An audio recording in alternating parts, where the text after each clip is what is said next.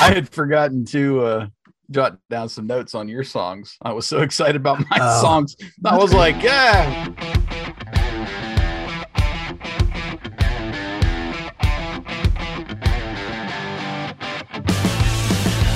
Welcome to the Greatest Lists podcast, a show about music and lists. This season, your hosts Jason and Eric are counting down the top 50 movie soundtrack songs from the 80s. Think your favorite made the list? Tune in and find out. Take it away, boys. Welcome back to Greatest Lists, your favorite music and talk podcast. Yes, your favorite, because you are listening to Jason and Eric here. We count down and we feature lists of the greatest songs of all time. Jason here, like I said, and Eric's back with me as my co-host. Hey, Eric. As always. How's it going? As always. We've reached the top 30. It's amazing. It feels like it's been a couple of years. I know. It's going slowly, but surely, and we're getting there. Slowly, but going. So, today's song is very special to me. I still have my original single of this song when I bought with my own teenage money. So we'll be talking about it soon. That's amazing. Could not wait to get to this one. Had to include it on the list. Coming in at number 30 from Ghostbusters 2 is Bobby Brown with On Our Own. By the numbers. On Our Own was released June 22nd, 1989 as a single, which was 10 days after the movie was released in theaters. It was a smash hit, earning platinum status just 2 months after its release, selling 1 million units. Wow. It's Brown's only single to earn that mark. Really? Yeah. It peaked at number 2 on the Billboard pop charts for 3 weeks in a row. Keeping it from the number 1 position was Bat Dance by Prince, of course, summer of 1989 here. Yeah. So Bat Dance was all the rage. And then for 2 weeks, Richard Marx's Right Here Waiting kept it out of the top spot. It did hit the number 1 spot on the R&B chart and also Canada's urban chart, which I didn't know Canada had an urban chart. I didn't either. Also hit number 1 in New Zealand. Very big in New Zealand. Very big. The song was written by L.A. Reid, Kenneth Babyface Edmonds, and Daryl Simmons, all who contributed musically to the track as well. Babyface played keyboards, also backing vocals. Reid did percussion, and Simmons also had backing vocals. And the R&B trio After 7 also provided backing vocals on the track. Man. So I did not realize that Babyface was involved with the track behind the scenes. I think I knew that, but that could be a lie too. I don't know. There are 2 soundtrack albums for Ghostbusters 2. One is Randy Edelman's score, which actually wasn't released until just last year. Oh, wow. And the other is, of course, the compilation of pop songs that probably most people know. And that was released a few days before the movie. It peaked at number 18 on the album chart and was certified gold for selling 500,000 units. Wow. Interesting. Brown was a hot artist at the time. Yes, with his solo album, Don't Be Cruel. You got the hit singles on there, My Prerogative, Every Little Step, Rock With Ya, and the title track. Roni, you can throw that one in there too. There was so many singles off that album. I can't tell you how many times I walked down my dorm room hallway and people would just had that playing somewhere all the way down the wall, all the way down the hall. He was actually courted by Ghostbusters 2 joint music supervisor Kathy Nelson, who invited him to the movie set, and he met the cast and crew. She asked him to record a song for the movie, and Brown agreed to the deal, but with a little small part in the film, which you'll see he's the doorman at the Gracie Mansion, and he greets the Ghostbusters. Hey, you got another one of those proton packs? My kid brother really wants one. No. Proton pack is not a toy. That's right. That's right. And you actually hear the song playing under that scene too. So that's great. Yeah. I'll be on your album, but you got to put me in the movie. He was that big, you know? Yep. That's awesome. Let's get personal. So summer of 1989 was a great time for movies. And at 12 years old, my mom was dropping me off at the theater with friends to see them kind of by ourselves and sure on your own. On my own, yes. I was you beat me to it. You beat me to the Chad joke. But no, that summer season, I saw Indiana Jones and the Last Crusade, No Holds Barred, Ghostbusters 2, Batman, Honey, I Shrunk the Kids, Karate Kid 3, and Uncle Buck. I remember seeing all those in the theater. Such a great summer movie season. Holy cow. But by this time, just speaking of the song, I had my own little small boombox, one speaker boombox in my room, and I was recording songs off the radio. Yeah. And one I particularly remember was Bobby Brown's My Prerogative. I wanted that song so bad, and I was waiting by the radio, as much time as I could. And I did remember get doing it. that. Yeah. Oh gosh. So I became a fan, and my Little League coach, I'm playing Little League baseball at the time. He was very influential with his music habits. And it definitely helped me to become a fan of Bobby Brown because Nice. at one day he played the album for us. At practice? At practice. That's great. And but his music taste was just crazy. I mean, he was a very large African-American man. So the stereotype is you expect him to hear, some rap, some R&B. Right, yeah. It was he would come up to the practice blaring Bon Jovi's New Jersey. Nice. And just blew all the stereotypes out of the water and just kind of changed my perspective on those stereotypes, what Nice. music.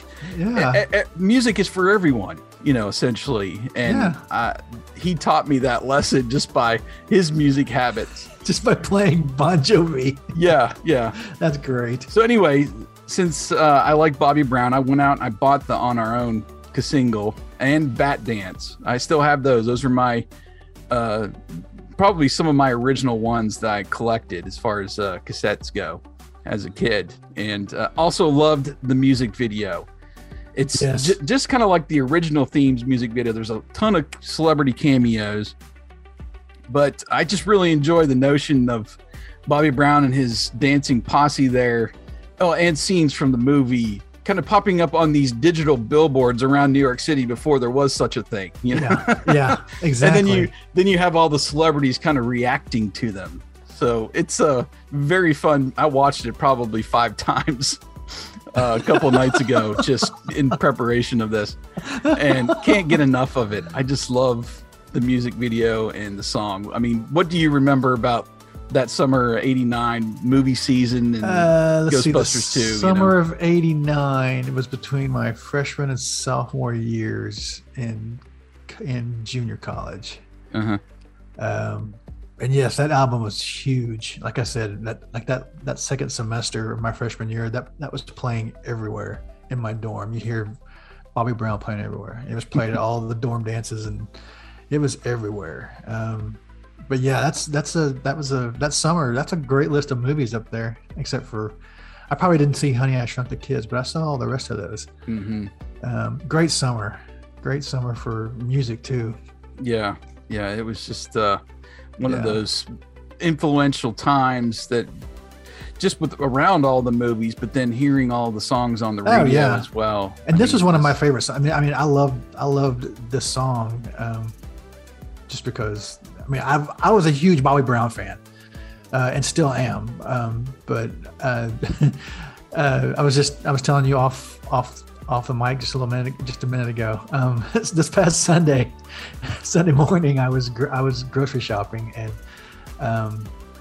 this song came on over the Walmart radio, and I'm not like full on dancing, but I'm kind of dancing down the aisle. And once he hits that rap in the middle, it was like second nature. I didn't even think about it. I just started rapping along. And before I can even realize it, there's this little old lady in the aisle with me. And she's just staring at me like I got worms coming out of my ears. And I just looked at her as I walked past her and just kept I didn't even miss a beat. I just kept rapping and just went right down the aisle looking at her. She just act your age, Sonny. Yeah. Yeah, I'm 52. I still remember every word of this rap, lady. So yeah, this is one of my favorite Bobby Brown songs. Just because it ties into Ghostbusters too. But he's just a good rapper. So we'll get to that later. But I don't know what I like more, like the image of you dancing down the Walmart aisle to this song, or the fact that Walmart radio is playing it. You know. Oh, that's what's even funnier is the range, because you just mentioned Bon Jovi. They played Bon Jovi like 2 songs later. I mean, I think I sang every song that came on the radio on Sunday morning. It was quite a morning. It was a good morning for music at Walmart. Yeah, I want to shop there. Well, The breakdown. So the song has a killer synth bass line combined with that funky drum beat that just makes it impossible not to move something, your head, your feet, whatever. You know, you were dancing down Walmart aisles. That's exactly right. Yeah. So I have zero problems playing the song at full volume anywhere, in the car or just wherever. If it comes on or if I put it on, it's got to be loud. But if you like really listen to his vocals, they're tiny. Like, it's all treble. There's no bass. And he just sounds larger. Either they make him sound larger with the backing vocals. Yeah. You know, when we get to the we're on our own backing vocals, I've always thought they were like female because they're so high. And It's true. The girl sings it during the video. But I think it might be Babyface actually singing like very falsetto and then just heavily synthesized to make him sound so high. So I don't know. Y'all check that out and listen to the. I mean, he's got a really strong voice. So I mean, it'd be kind of hard to imagine him singing that way. Yeah, and I didn't see any females like listed as backing vocals, so I think that might be him. My favorite part of the song happens right after the rap, in the middle of the song, and you get the oh, and then you know it. Oh gosh, that became a catchphrase for about a minute after that song came out. Yeah, everybody would answer that way instead of saying you know it. You know it. Yeah, that became a catch. That was before memes. That was a meme. Yeah. Now, there's an extended club version out there that's nearly 6.5 minutes. And just listening to that, I discovered that the other night. I had not heard this before, but it opens and closes with the rap. So you get it like 3 times. A lot of the same rap. Yeah, you get more instrumental where you just hear everything in the background, which I've even heard like a little beatboxing in the background. So, I mean, it's... you got to go out and find that extended club version. I found it on YouTube. But it just adds so much to it. I think there's a version of it on Spotify too.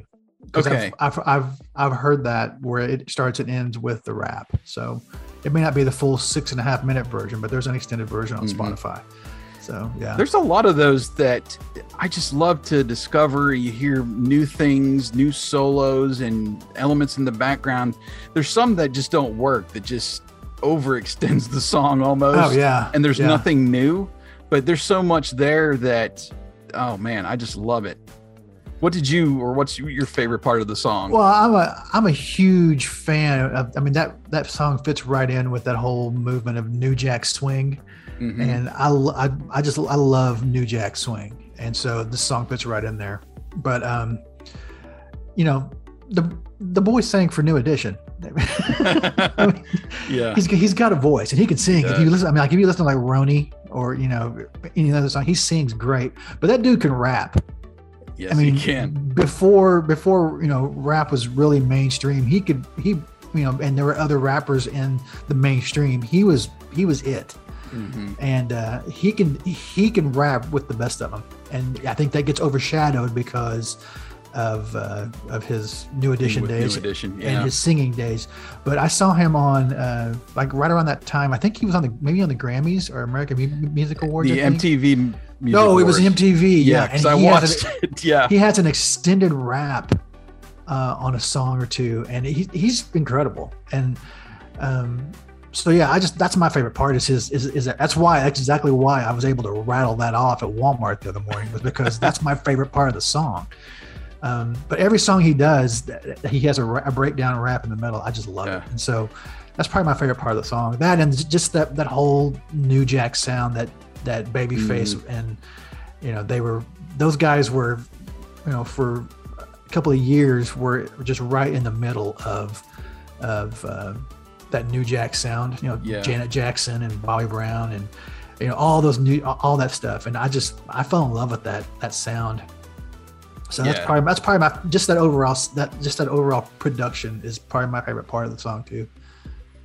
Yeah, it's so great. I watched that MTV Music Awards concert or performance, and he is just going all out. He's doing the full dance moves with his two guys. Yes. And just can barely breathe enough to sing the song. He's out in the crowd. Oh my gosh, yeah. The choreography was just awesome, but he just performed the heck out of it on that award show. Yeah. It's really fun. Is that the one where he reunites with New Edition? No, this is the one where Arsenio Hall rips New Edition like you lost this guy, man, check him out.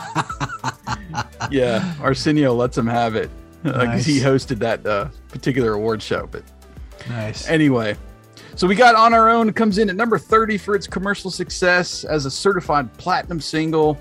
One of my personal favorites too, that came out in that great 1989 summer movie season. As some bonus songs this week, I thought I'd play a couple more from the soundtrack, which is all on Spotify except for the Elton John song for some reason. But actually, Bobby Brown has another one on there called We're Back, and there is a New Edition song called Supernatural. But the two I'm selecting are the refreshed Ghostbusters theme that Ray Parker Jr. wrote with Run DMC. So that's one of them you'll be hearing this week. And then my second favorite song on the soundtrack is Flip City by Glenn Frey. I'm such a fan of Frey's solo work, which we'll talk about later in the countdown. But this one is really underrated. It's used during the movie when all the ghosts start coming out all over the city and like that woman's fur coat comes alive, and the minks. I love the Flip City song. So that's going to be the second bonus song this week. So if you have Spotify Premium, stay tuned. You'll hear the songs right after the episode. If you're a free user, you'll hear about 30 seconds of each song. And if you want to find the music outside of Spotify, click those Song Whip links in the show notes. Now connecting you with the songs in your favorite music app. Give us your thoughts on today's episode via social media. Twitter is always the best place. I'm RD80s. Eric is at Eric_Vardaman. We're on some other places too, but Twitter's best for, I think, both of us. Probably the best, yeah. So that'll do it for this one. Come back next time as Eric will make it happen for our number 29 pick. Thanks for listening to Greatest Lists, and we look forward to continuing the countdown on the next episode. You've been listening to The Greatest Lists.